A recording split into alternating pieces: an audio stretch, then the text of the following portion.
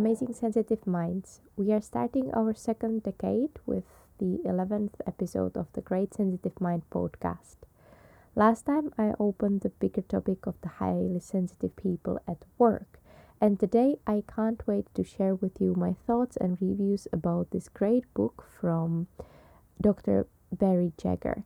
I hope I'm saying her name right, which is called Making Work Work for the Highly Sensitive Person. But before I start, here are my few usual notes.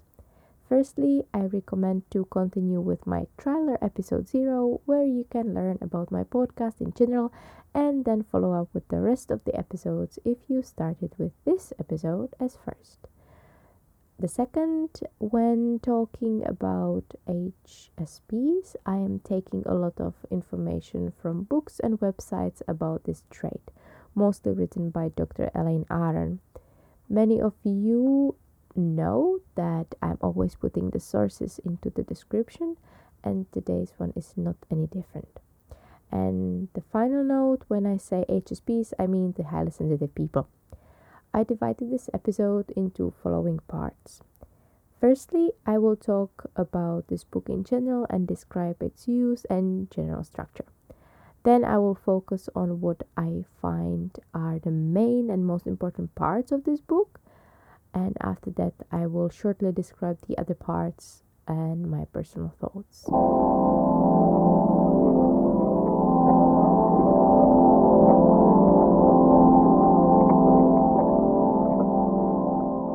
First of all, let's start about the general description and structure.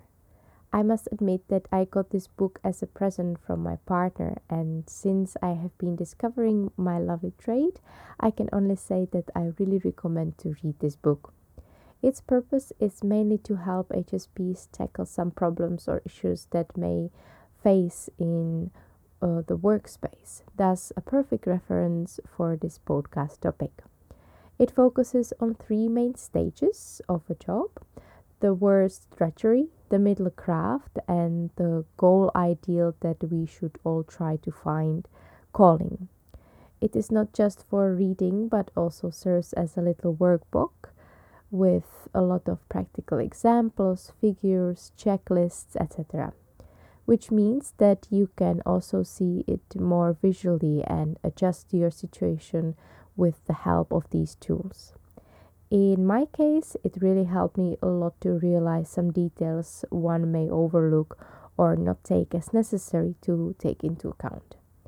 I also like, but that applies to Elaine's book about highly sensitive people as well, that there are plenty of examples from other HSPs and their work situations, how they dealt with it or what they learned from it, which again gives a little more real or realistic insight into this matter.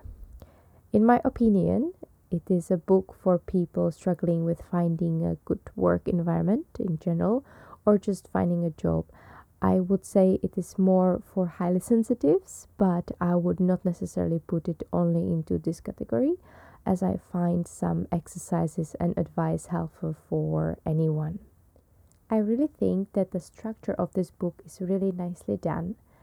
It is something between classic book, categorized into different subtopics and paragraphs, but also a help book which has different kinds of additional exercises and examples.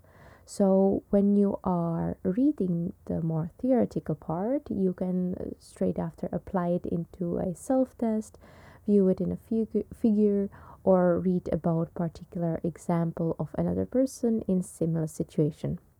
The structure also follows a certain path. You will start with the classic introduction about HSPs, of course, but then it feels more as a kind of journey how to grow from the least pleasant situation, which Dr. Jagger calls drudgery, but about that I will speak later, to the ideal or very close to ideal situation that is in the book called calling. If you remember, I mentioned these terms in my last episode as well. Of course, there are also other subtopics that are closely connected to any kind of work and also life in general, like stress and its management, mind therapy, self confidence exercises, and many others. Basically, this book really is achieving to look at most of the possible scenarios at work and how to deal with them. If you are one of the people that like to also make marks inside such books, put stickers or notes in it, I think you can apply this here as well. Before I really start, let me point out that I will probably not mention all of the details here. However, I will do my best to talk about what I find the most important. After all, I really think you should read this book at one point.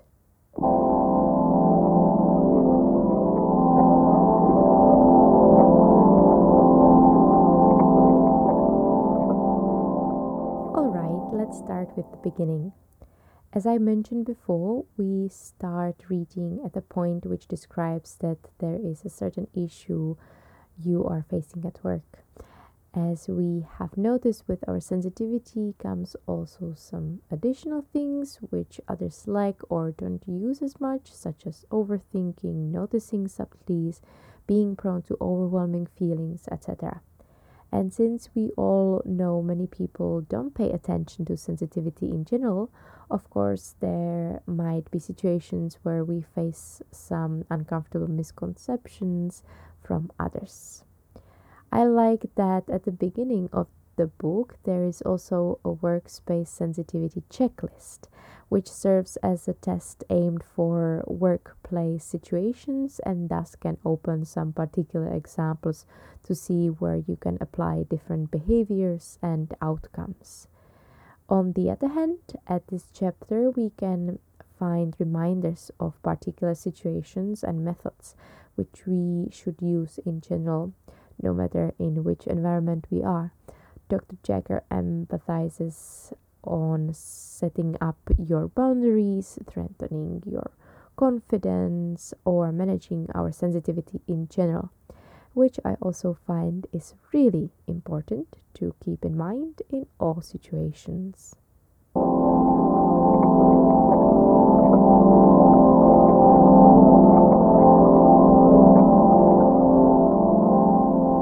Then we continue to the least likable part of this book, I would say, which focuses on drudgery. Drudgery is a term Dr. Jagger uses for the worst kind of work. Again, just at the beginning, you can find the great checklist to examine if you are now at this job situation. In general, I would describe drudgery as a job that you do only because you have to. Even it's not something that you really care about, or when you are working in drudgery job, you feel sad, tired, stressed, or even depressed. You don't really want to spend time at the working space or with your colleagues. You are constantly struggling with your boss or other employees. You feel disinterested about your tasks, etc. You just don't feel right in the situation, both physically and mentally or emotionally. It's also important to say that drudgery is not something we experience shortly after starting work. We can easily lapse into it from higher kind of work, which is craft, but that I will talk about later. It is simply a matter of small changes that can happen at your workplace or in your life that then reform the situation. Now, why I recommend this book is that it really can show you the situations in examples. In here, it tells us how should we recognize being in drudgery and also the ways we can get into drudgery. I will try to summarize this part here as I believe it is important. First of all, recognizing our current work situation is easy if we focus on our feelings. As I just said a few minutes ago, feeling stressed, tired, depressed, helpless, exhausted, usually the signs of burnout. Also having problems with your colleagues, tasks, or the job's meaning in general can indicate being in drudgery. Dr. Jagger mentions 5 ways how we can get into drudgery state. The first one is called the ghost of drudgery's past, which means that, as you may recall, any traumas that one experiences during their life, starting with early childhood, can bring additional issues such as stress, low self confidence, health problems, etc., which are then automatically applied to the work situation as well. That's why it is so important to get help and heal your early traumas so that they cannot interfere your work situation. The second one is the simplest stress-free job. We simply look for a job that doesn't require difficult tasks from us or that we don't have big responsibilities. Usually these are the starting jobs, and thus we think that we will not have any issues with it. But that's not necessarily true. We may end up finding out that even if we avoid some struggles, other will appear soon, such as disinterest of a job, as its meaning doesn't really match our interests, or constant repetition and no changes at the tasks, which we can find ourselves stuck in. Less appreciation from the colleagues as they don't find our position important or meaningful, and many others. The lesson from this is that we should really not underestimate our strengths and abilities and be more confident in what we can do, which again can be helped with if needed. The third way is the idealistic path. In this case, we look for the theme of the job, as Dr. Jagger calls it. We are excited about the field or goals of the company which match our inner beliefs, and we think that this is enough for the job to be our ideal. Yet, we still cannot forget the other factors such as people, the real work demands behind it, and if the theme really is in reality the one that we thought it would, or not that much. We have to face the reality and what it brings with it. The fourth is called the Icarus effect, which focuses on the sensation seekers HSPs. Like the legend about Icarus itself, here we constantly seek for new excitement, and as soon as it vanishes, we stop being interested at the work and try to find something else excited. The recommendation here is to realize that if not noticed, we can end up in a vicious circle, as in the real life, the new will not be coming always. We should rather focus on finding a field which allows us a certain amount of versatility, but even then don't expect a constant excitement from it. The last one is the attack from within. Unfortunately, this can happen very often because the working environment is fluctuating, employees come and go, transfer to different positions, tasks vary, adds up, and lessen, and many others. We may certainly at one moment encounter an unpleasant situation. Even if we start with our job in a great situation, it can turn into an uncomfortable one very easily. A new colleague who is also a bully, new boss who doesn't respect us, new project that has doubled our workload and time pressure, change of office space to more noisy and chaotic. I also spoke about these in my last episode. In this situation, it is really important to find the problem and try to solve it. And if the solution doesn't come, we may have to admit that there is no other possibility than to change the company.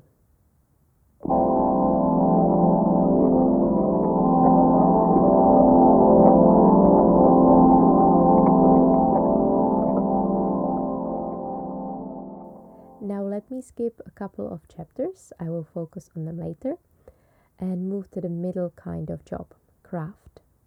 Craft is, as I said, in between drudgery and calling, which means it is quite a mixture of positivity and negativity.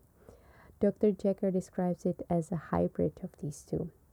Again, as in the drudgery chapter, you begin with a checklist to see if your current state might not be craft, together with some examples that may suggest you have moved from one situation to the other. Of course, many of us can be very happily satisfied here. I previously also said that some people prefer to have a craft as their income support, but they spend outside work time with their calling, and there's nothing wrong about that. They should only watch out to not fall down from their occupation to the drudgery stage. In general, craft is a job which we are quite satisfied with. Given the mixture of influences I have talked about before, but it is still not 100% something we are amazed by or passionate about. And as craft is in the middle, it is necessary to focus on the differentiation between each side, when how craft becomes drudgery and when how we can move from craft to calling. There are, of course, different scenarios and situations that can tell us in which of these three islands we are in the moment. The book mentions three main influences. Those of volume can suggest this. They are the control we have over our work, the meaning of the work, and the positive challenges it brings. The more we have of each, the more we are reaching calling, and the other way around. And in craft, we have an average of each. It is good to stress that we cannot simply skip from drudgery to calling.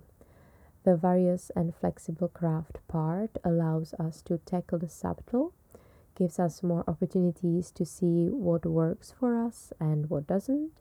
We can gain more confidence, think about our priorities, focus more on our inner beliefs, which can lead us more towards the calling.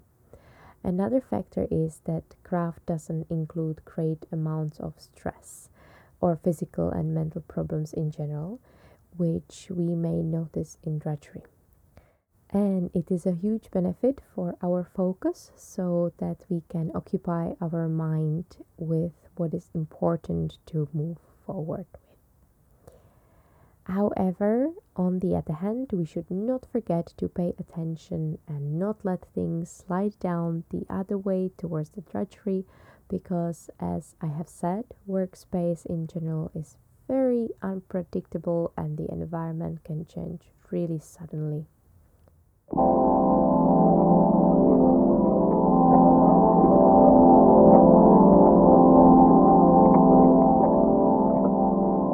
Now, the last chapter of this book speaks about reaching the ideal calling. From my previous talk, I don't think I have to describe what calling is, really. I believe most of you already understood what it is about. Also, we all now understand that reaching it is not exactly easy, yet it's not impossible at all. This chapter starts with a list of particular things which suggest that your job is your calling. Calling is also connected more with our inner feeling rather than the practicalities linked to our job.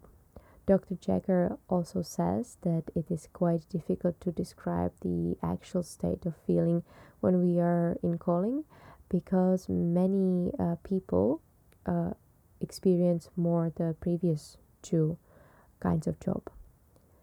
The important sign of being in calling is the non-stop flow of energy that it gives us. The book even points out three different kinds of energy, of which one is the actual true calling, but in general says that reaching either of them is, after all, our goal and means that we have achieved what we have, let's say, climbed for. After all, when searching and reaching for our calling, we are growing inside as person too.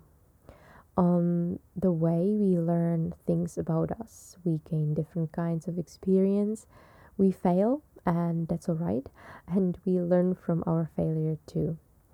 We grow self confidence, self love, not to indicate that we become selfish or rude, and somehow balanced inside. So it is a work on its own, and there is always the requirement to maintain it as well.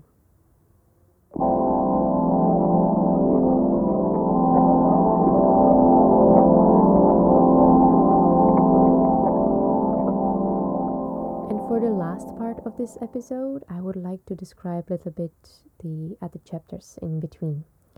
They are crucial as well because they help us to grow from each kind of work to the other. These chapters therefore fulfill the more, let's say, practical side of the work. In between drudgery and craft, we focus on our healing from traumas and stress management.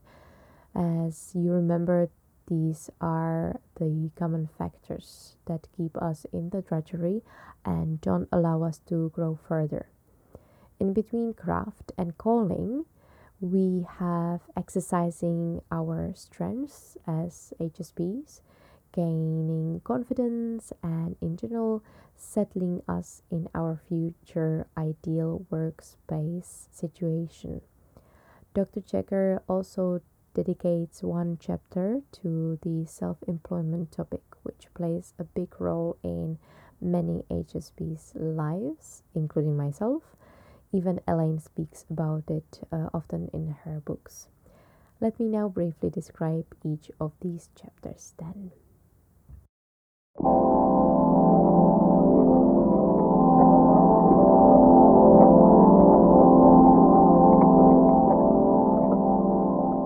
When it comes to healing, it is not necessarily about our work, but mostly about the state of our mind and where are we in life. It is about pausing a little bit, finding a way to free ourselves from the overstimulation and messed mind, and also focusing on the way out. I have spoken about the necessity to find outside help from a specialist if we suffer from traumas, because it is not an easy task to get us out of it on our own. Yet we really needed to allow ourselves to start our journey, and no matter where in life we are. The book suggests a few exercises and techniques, including humor. So I really recommend to look at it. The next chapter is about another huge topic on its own, which is stress and its management. The book rightly so points out that we have different kinds of stress: acute, episodic acute, chronic, and traumatic, and we need to be able to define them and differentiate between them in order to recover from the particular one. It also gives some tips for relaxation and techniques how to gain control over stress.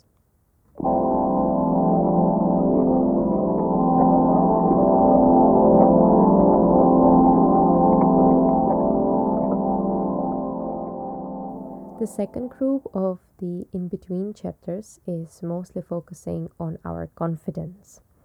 In being visible as an HSP, we learn how to speak about our trait in the workspace, how to get comfortable in different situations, even when we feel they can scare us first. After all, we should not be ashamed of being sensitive, but rather embrace it, as it gives us more than we think when taken under control. I also like sections about relationships with bosses and being able to say no, which both can be for highly sensitive people quite intimidating. The following chapter, Highly Sensitive Kung Fu, I would say continues with more lessons and methods of how to gain confidence and respect at work. Also, it has a section of how to deal with bullying, which I think again can be a very common case with highly sensitive people, and I believe should be looked at more. After that comes the self-employment part I mentioned. Here, Dr. Jagger describes that the working on our own doesn't mean that we have a total freedom of everything. Self-employment brings with it additional parts we have to deal with on our own that might not be always pleasant. Even though we work on our own, we still have to be in contact with our clients and other parties which we do business with. Self-employment also brings along the necessity to sell ourselves, to compete on the market, and these are again not the most enjoyable tasks for highly sensitive people. But again, there are many successful self-employed HSPs that are doing perfectly well, which means that it can always be an option. We should only realize what it can bring with it.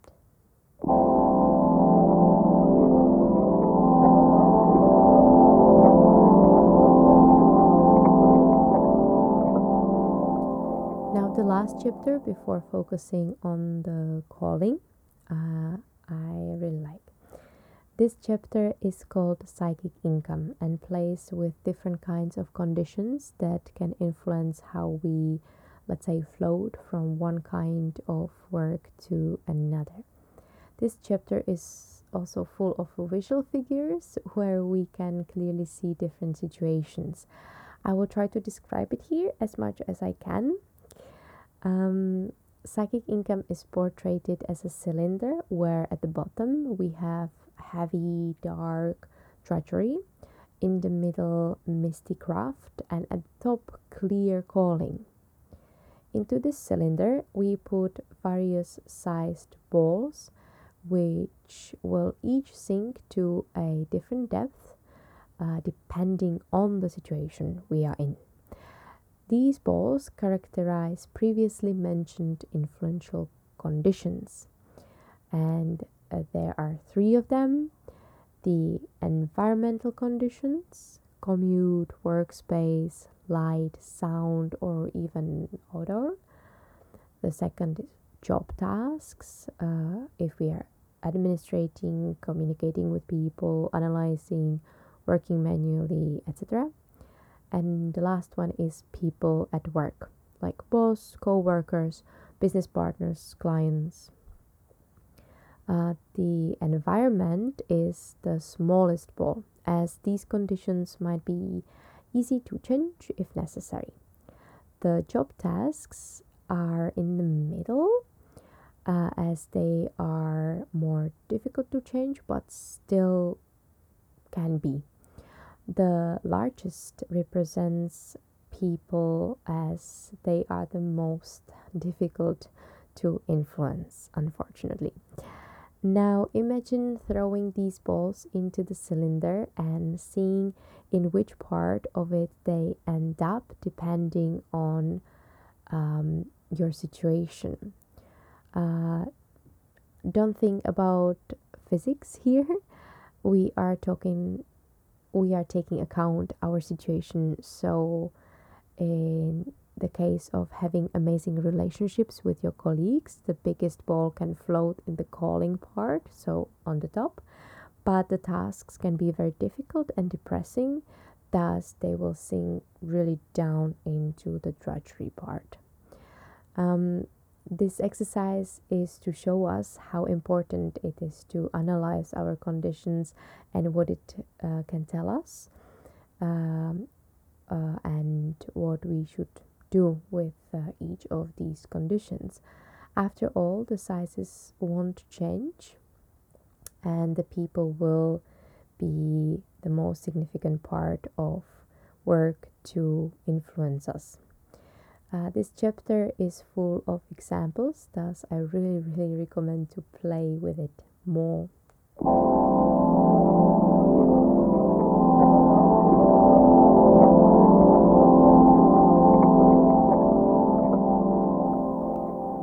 At the end, we can all see that everything is about constant evolving.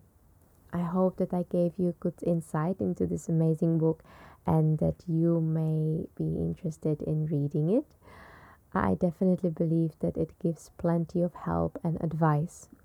Next time, I want to share with you my recent experience with the breathing workshop and how breathing can help control stress situations. I'm really looking forward to it. As usual, please follow me on my Instagram, the Great Sensitive Mind Podcast, if you have not done yet. I am posting there updates, and my email address, which you can always find in my descriptions, is open for contacting me as well. Thank you for listening and being here with me today. Have a lovely day. Bye.